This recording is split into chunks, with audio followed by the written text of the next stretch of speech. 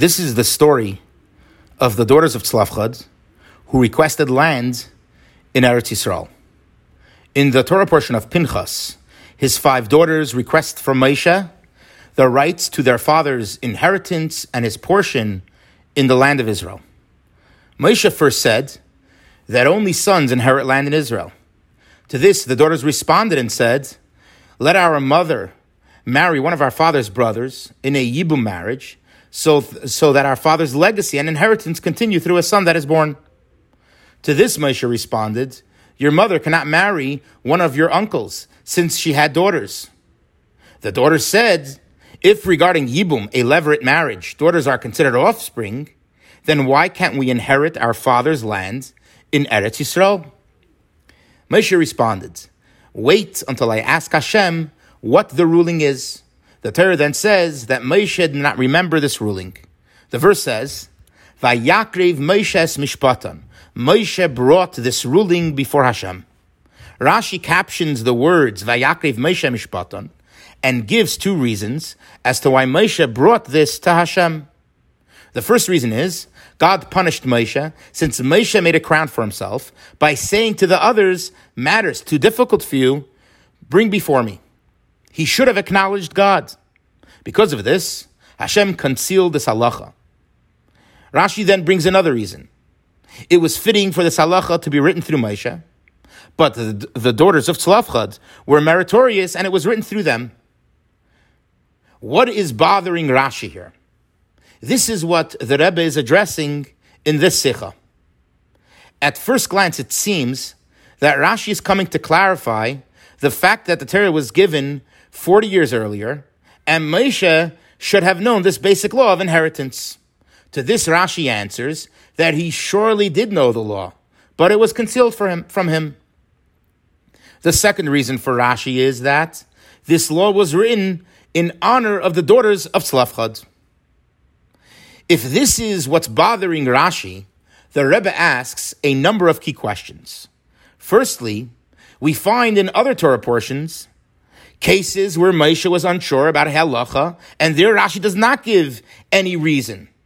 Why did Rashi give a reason over here for this concealment? Maybe, just like in those other portions, maybe pshat is that Moshe wasn't taught it yet. What compelled Rashi here to say that the law was concealed from him?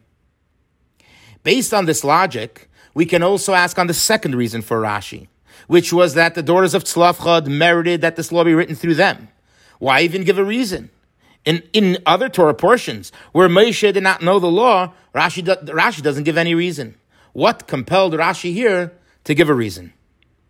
We can also ask on the header of Rashi, why did Rashi include the word mishpatan, the case?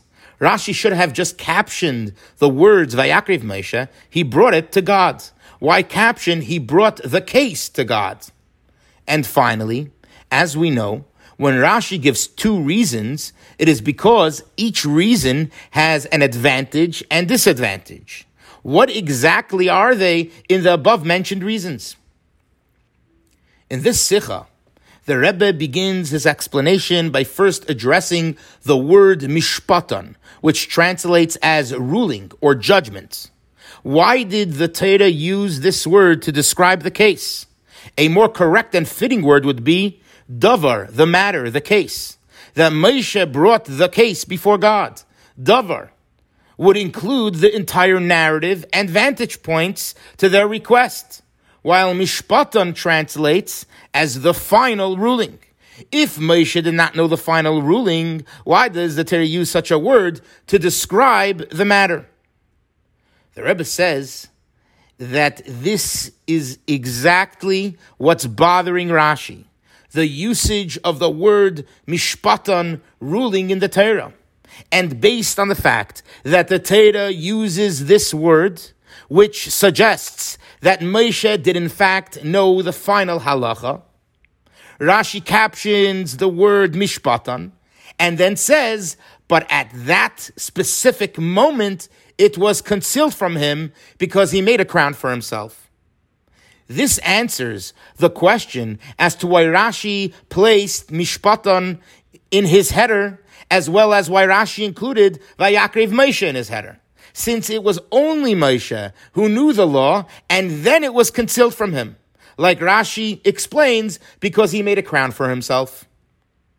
This also answers as to why Rashi felt compelled to give a reason for Moshe not knowing the halacha, and how this specific law and case is different than prior Torah portions. Because in this case, he did know the law, but it was concealed from him at that specific moment in time. The Rebbe continues and explains the disadvantage in the first answer of Rashi and the need for bringing a second answer. Because one can ask, in the first answer, the reason for concealment was because Moshe made a crown for himself. But this was done in the first year of the giving of the Torah. Yet this concealment and retribution from God took place 39 years later. Why did God wait 39 years? Shouldn't have God punished Moshe right away?